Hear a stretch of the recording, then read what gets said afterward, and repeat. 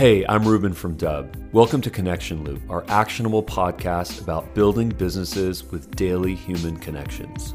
Connection Loop features long-form interviews with fascinating people in sales, marketing, and beyond. Enjoy today's episode and learn more about Dub at dub.com.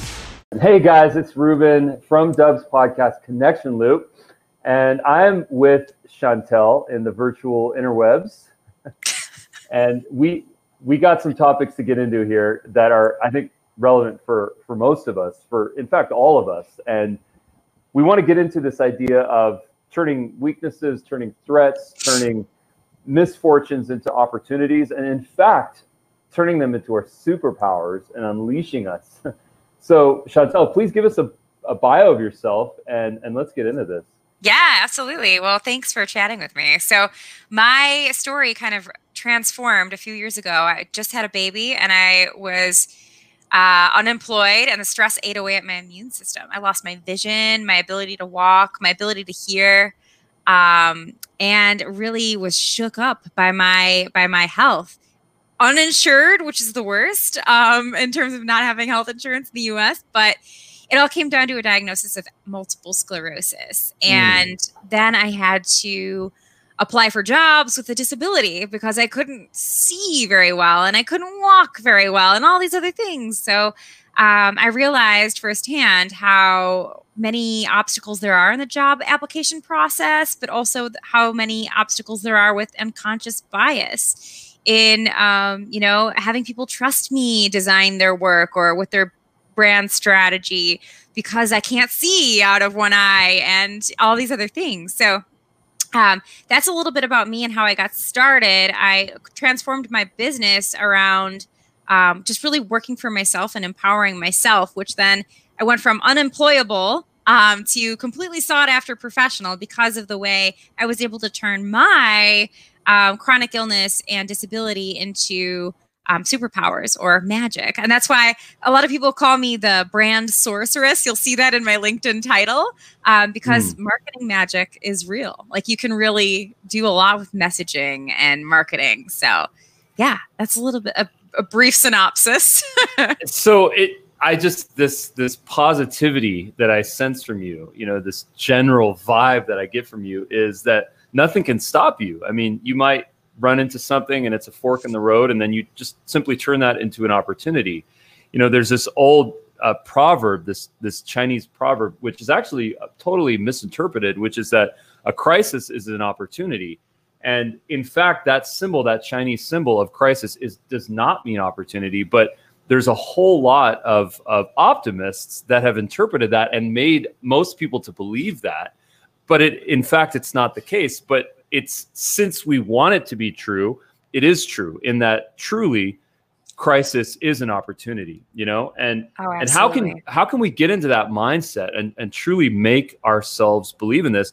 One of the topics that I'm always interested in is this idea of rewiring our minds. It's neural plasticity, where yes. if we can rewire our brains to be into the positive realm and be focused on our path, then actually the chances of us attaining that are much higher. What is your take on all of this? Oh my gosh, that's literally how I recovered, was studying neuroplasticity and neuroscience and how you can just be more grateful. Gratitude is everything. Attitude is everything. An attitude of gratitude, that's a winning combination. So when I was able to take every single negative thought that passed through my brain, like, nobody wants me because I wasn't getting any calls back, I would change that into, hey, this is an adventure. I'm going to find the right thing. The right thing's going to come to me, and just staying positive. And that's irritating, especially when you realize that, it's good. It's good to have bad days. It's good to feel pain. It's good to cry. It's good to feel your emotions and just lean into that so that you can grow forward. So absolutely. I think the biggest thing that goes forward or hand in hand with neuroplasticity or a mindset reset is diet. And I it's easy to practice or preach, but it's harder to practice what you preach. And really focusing in on those brain health diets will help amplify that strategy, amplify that success, so that you're reframing your mind will help it become more habitual. Yes. Okay. That was hard. That was very hard to spell. So what? So what? Give us kind of what have you learned? What is it that we can kind of take away? What can we start doing tomorrow that's in a very accessible way? This is a little bit of an intimidating topic. Yeah.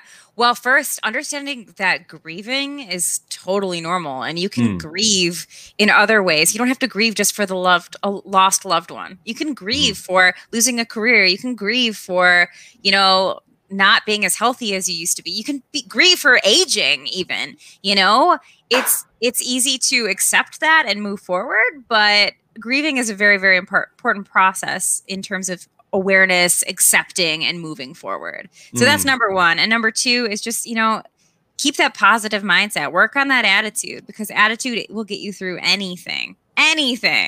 It's a make or break. If you don't have a good attitude, you're going to break. If you have a great one, you're going to make. So definitely choose to make. That's simple. That makes a lot of sense to me. Right? So what are some things that you might recommend in those moments, in those challenging moments that we have? One of the things that I do is I count backwards sometimes. If I'm in a moment and I don't want my reptilian brain to react in a survival instinct, I want to be much more logical about it. I want to tap into my limbic system. I just count backwards, and that forces me to not respond in a survival-based manner. What are some suggestions that you might have for us? Yeah, breathe. It's easy to forget that we need to breathe. We tend to store up all this tension and our breathing gets shallow. And I'm not a life coach, and I used to think that yoga was for woo-woo granola moms, and I didn't want that to blend into that cliche, but it really is magnificent. And so I even teach that to my son. You mentioned that you have a 7-year-old little boy. I have a 6-year-old little boy. And when they're ready to have temper tantrums, the whole world better watch out, because it will stop things. So we talk about blowing trouble bubbles because it helps him blow, like breathe deep and blow his troubles away. Just like releasing that bad energy and getting ready for the good stuff. Trouble bubbles. Trouble bubbles. Adults, pay attention. We could all learn from this. That's kind of cool. What we're doing in that way is we're kind of gamifying and making it fun to just breathe, get the oxygen, take that moment, tap into our limbic systems, make those smarter choices in real time so that we don't have a tantrum. Does that apply to kids? Yes. Does it apply to adults? Yes. Absolutely. I love that. I think the difference between kids and adults is that kids, they're not as tainted as adults. They haven't gone through the failures that we have, and they haven't gone through the trials and the tribulations and all the horrific things that life has for us sometimes. They're much more innocent, and I think that there's something that we can learn from kids. And I think that kids can learn something from us. And I think that I'm constantly I've realized myself constantly learning from my kid because of my 2 kids, actually, because of their innocence, and their vulnerability. And that's something I talk about a lot. Heck yeah. There's so much that you can learn from them. And that's kind of what got me through my diagnosis and into full recovery, is being able to relive that magic of curiosity, that magic of vulnerability, and being okay, not being okay. Because I think as a human species, we're so, I don't know, we're held to this thing that we really need to just be strong all the time. But nobody's strong all the time unless you're a robot. So be vulnerable, embrace it. Oh my gosh. Speaking of robots, my favorite new robot character is from Bill and Ted's Face the Music. Oh, jeez. The robot character is so funny because he's a superhuman and flawed and like insecure robot that's just constantly worrying about failing. And it's so funny. The writers were so smart about it because they show all these human characteristics in a robot, which would never take place. And most of them come from his fear of failure. And because he's so afraid to fail, he just messes up all the time. And he basically just screws up. Truth. Just like it's like the robot on Futurama, right? Like, talk about flawed. I love it. He's my favorite. Right. Well, HAL 2000, I think maybe was one of the pioneers. Yeah. So, speaking of this idea of, fearing of failure and that resulting in failure, Can you speak to that? How can we avoid that? How can we avoid? It's like when I ride my bike and I'm on a skinny little single track trail somewhere up in the mountains here. And if I start to look this way, or if I start to look this way, my body goes that way. Yeah. And I might fall. I might fall off the trail and I might lose my balance and hurt myself. But if I stay on my trail and I look exactly where I want to go, my chances of actually staying on the bike are much higher. Please speak to this idea of, speaking things into fruition and focusing on success and having this positive mindset. Failure is the biggest blessing of all, I think. Having, like you said, crisis is a gift. And it's not easy to think that way when you're running through the trenches all full of mud, but it's easier to look at it in hindsight. And when I think about how I've gotten to where I am today, so for example, when I first launched my business, I had over $1 million in revenue generating opportunities come through in the first 3 months, which is huge for me, especially as somebody who had, $200,000 in medical debt and could hardly make ends meet. So being able to accept the fact that you are worth it, despite your flaws, despite the last pieces of failure that you've overcome, and really embracing the success that comes your way, I think that's the biggest part, because so many people don't have an ego. We talk a lot about ego, and there's a lot of people who live with a big ego, but there's a lot of people who don't have an ego at all and live in a selfless sort of lifestyle or mindset. So it's easy to see like an ounce of success and just kind of kiss it goodbye, when really you should be embracing that. So I think that's a big piece of getting through failure, because your failure should never define you. Your crisis should never define you. Your illness and disability should never define you. It should empower you to move forward.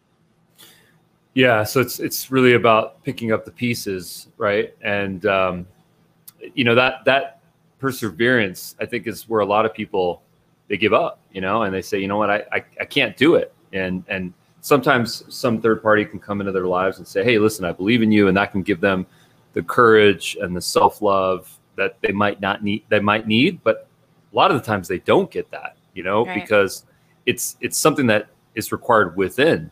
What would you say that power within is that we all need, that idea of, self-love or self-support? How can we tap more into that so that we can overcome failure, so that we can turn, crisis into an opportunity? Oh, I wish I had an easy answer for you. So I am definitely not a life coach, but my biggest suggestion would be to hire somebody, like invest in yourself by hiring a life coach. Yeah, because it's easy to look at something like that as an expense, especially when you're a selfless person and you're making a selfish kind of transaction. But it really is a freeing opportunity to find that self-love and put yourself in a way, you got to put that oxygen mask on first before you can help other people. And that goes for running a successful business as well. You really need to make sure that you're taking care of yourself. So trust in the experts, invest in yourself. I should be paid for this. Start dropping names, Yeah. Okay. So speaking of experts, so let's talk about your expertise, and what would you say the biggest problem that you're solving is? So I was channeled down this road because of my inability to get hired and marking that disability box. And I realized that there was some potential there for marketing. So using my marketing and social selling background and education, I was able to create this personal brand that made me look like a mermaid in a sea of dolphins, which is really cool to see. And within 2 weeks, I had 2 job offers on the table, and I was able to really shake things up, but then teach other people what I knew. And the biggest why behind that mission was because of a lack of hope. We talked about these things. We talk about how it's easy to let fear and failure hold you back. And the leading cause of illness in patients with multiple sclerosis isn't the deterioration. It's actually deep. I'm going to hit you with it. It's actually suicide. People take their own lives because they feel like a burden. They don't want to put up with it. They can't deal with the healthcare costs. They can't deal with the broken system, which I feel like I go into a weird, crazy person there, but it really is true. And being able to reframe all of that in terms of your own personal brand and your own way that you believe in yourself and you market yourself as a professional and just as a human, that's the most freeing thing ever. So that's what I do, personal branding in a nutshell with social media influence. And I teach people how to do all that stuff so that they can feel empowered and inspired and really rock it so that they don't feel like a burden on society. So, you know, this hits home. You don't even know this hits home. Actually, there's a in our family, in our extended family, there's a story that this hits home directly to. So I know exactly what you're talking about. It's a deep topic. It's an important topic. I love this idea of being transparent and tapping into that idea of being vulnerable of what you've been through, because what it does from my perspective is that it makes me realize this human being has a story and she has been through things. And as a result, she's learned and progressed and transcended. And this level of honesty is exactly what people want, I think. You know, there's a lot of people out there that are selling personal branding, social. There's a handful, right? Let's admit that. But at the same time, there's not a lot of people that are going to allow us to tap into our, you know, innermost concerns. I don't want to call them weaknesses. I want to call them, you know, realities, you know, maybe crises, and then that can figure out a way to turn those into storytelling, you know, because I think at the end of the day, branding is about storytelling. So what is the process for you? Like if you get a new client, how do you work with them? What does that look like? What's the discovery process? How do you kind of kick it off? What does that all look like? I mean, it is a very vulnerable process because that vulnerability and authenticity works like glue. It attracts the right people and it comes them sticking to you. So it's great for building real relationships that last, not that burn and turn kind of clientele or you know, the sales transactions that are all just sales based. It has a life of meaning and fulfillment. And I know that sounds weird and it sounds cheesy at times, but it really is. Fulfillment is something that everybody desires. Everybody wants to be happy and live the life of their dreams. And it's possible. I mean, I'm living proof that you can do it. I've been through hell and back, and I'm just helping share what I've learned too to grow forward. So how does that look with somebody? I do this visualization exercise that is just freaking remarkable. Excuse me, I get really excited when I think about it. Nice. But it really helps me guide my client down the road of they envision their most fond memories in the form of pictures in a hallway that they imagine. And when they walk down this hallway, they need to pick off 3 of their favorite photos. There are 3 of their favorite pictures, and they take that with them and they open the door at the end of that hallway and they walk out. And then we talk about those pictures, what those memories represent, and how that holds them in a uniqueness. What is it about those memories that make them special, that tie to their heart and their vulnerability so that they can really be an authentic version of themselves and attract the right traffic as well? So I know that sounds super vague, but without having 30 minutes to guide you through like a visualization exercise, it's the best that I can do. That was brilliant. I really appreciate that. That was totally brilliant. And then what is the regimen that one might take on their journey, on their path of building a personal brand? What are some of the ingredients that you might recommend on this journey? Ooh, you know, there's a lot of questions around balancing personal and professional, especially on a platform as professional as LinkedIn. But there's a way. I mean, I talk a lot about how to build a delicious recipe for success. You would never think about throwing zucchini into a bread, right? Like, who would have thought about making zucchini bread or freaking banana bread? Or I don't know, why would you throw a fruit into bread? Whatever, it's fine. If nobody likes fruitcake. But the way that you do it with a successful personal and professional brand is you are able to take those ingredients that make you who you are. So how was I able to take chronic illness, being in a biker community with motorcyclists and heavy metal to this magical arena talking about unicorns and mermaids. There's a lot of magic that comes in building those little details through. So a regimen is talking about it all, laying it all out on the table. Build a vision board of every single flavor of your life so that you can encapsulate that into your personal brand. That's a good way to get started. And the second part would be to track with that vision board those lessons that you've learned that have shaped you into the human that you are. Because those are the stories that, again, are going to attract that clientele that will help you make those sales and be successful in your career. Can you guide me through the vision board process? The last time I went through it was about 12 to maybe 15 years ago. What's the reboot on that? What's the new digital version? Because when I did it, it was literally a paper. Oh yeah. I mean, do the paper for sure. I mean, smack it all over your walls and get it everywhere. Get the glitter out and the ribbons, all that stuff. But you want to take the idea there is to go through your magazines, go through as much as you can, your photos, all of that jazz. Pull out those things that are the most meaningful to you in terms of where you want to be. How do you want your life to look? Do you want to be on the beach once every single year?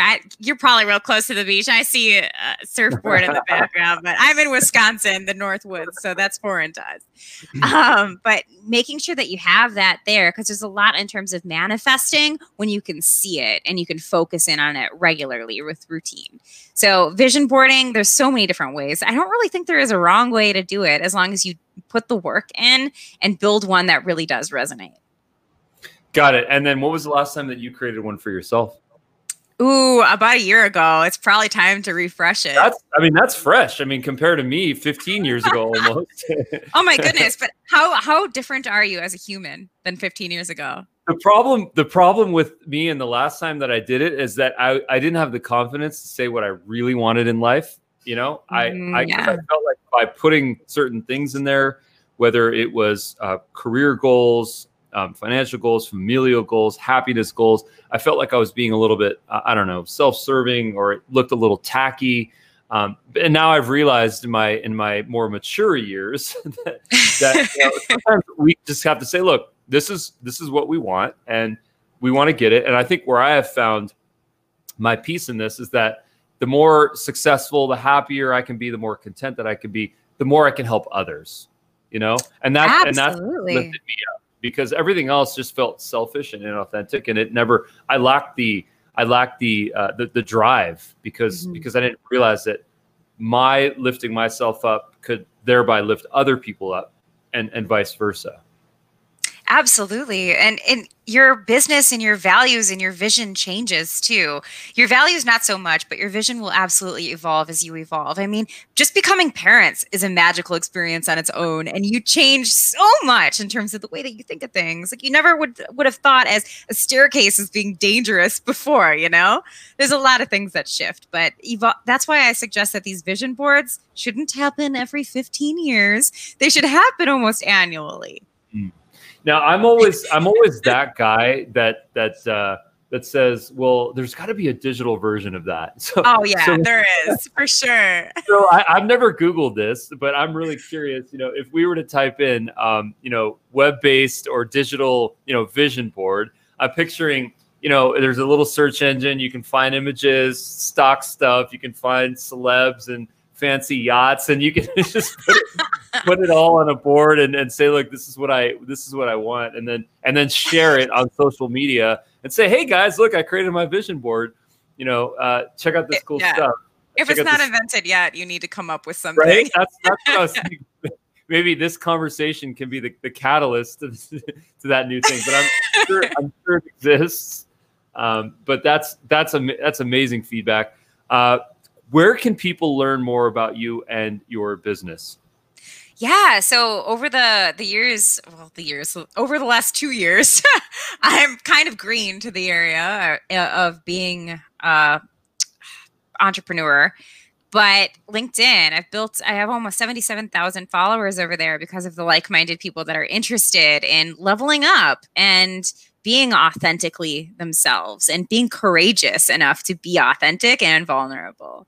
So LinkedIn for sure, Chantel Sumas, also chantelsumas.com. That's where you can learn more. And then also my business, Stardust Creative, is our brand agency. So there's that too, stardustcreative.net. Amazing. I know there's a lot there. No, that's perfect. I'm just going to put a little caption here. Make sure that there's no typos. Amazing. Well, I really appreciate this convo, and I can't wait to continue the conversation on LinkedIn and all the social platforms. One of the things that we always do with these is that we cut them up into shorter clips and we kind of start to share them. And, not everyone wants to listen to a 25-minute podcast. So for that, we have, 2-minute micro podcasts that we'll create from this. Boom. So I can't wait to share those with you, Chantel. Woohoo, me too. I can't wait.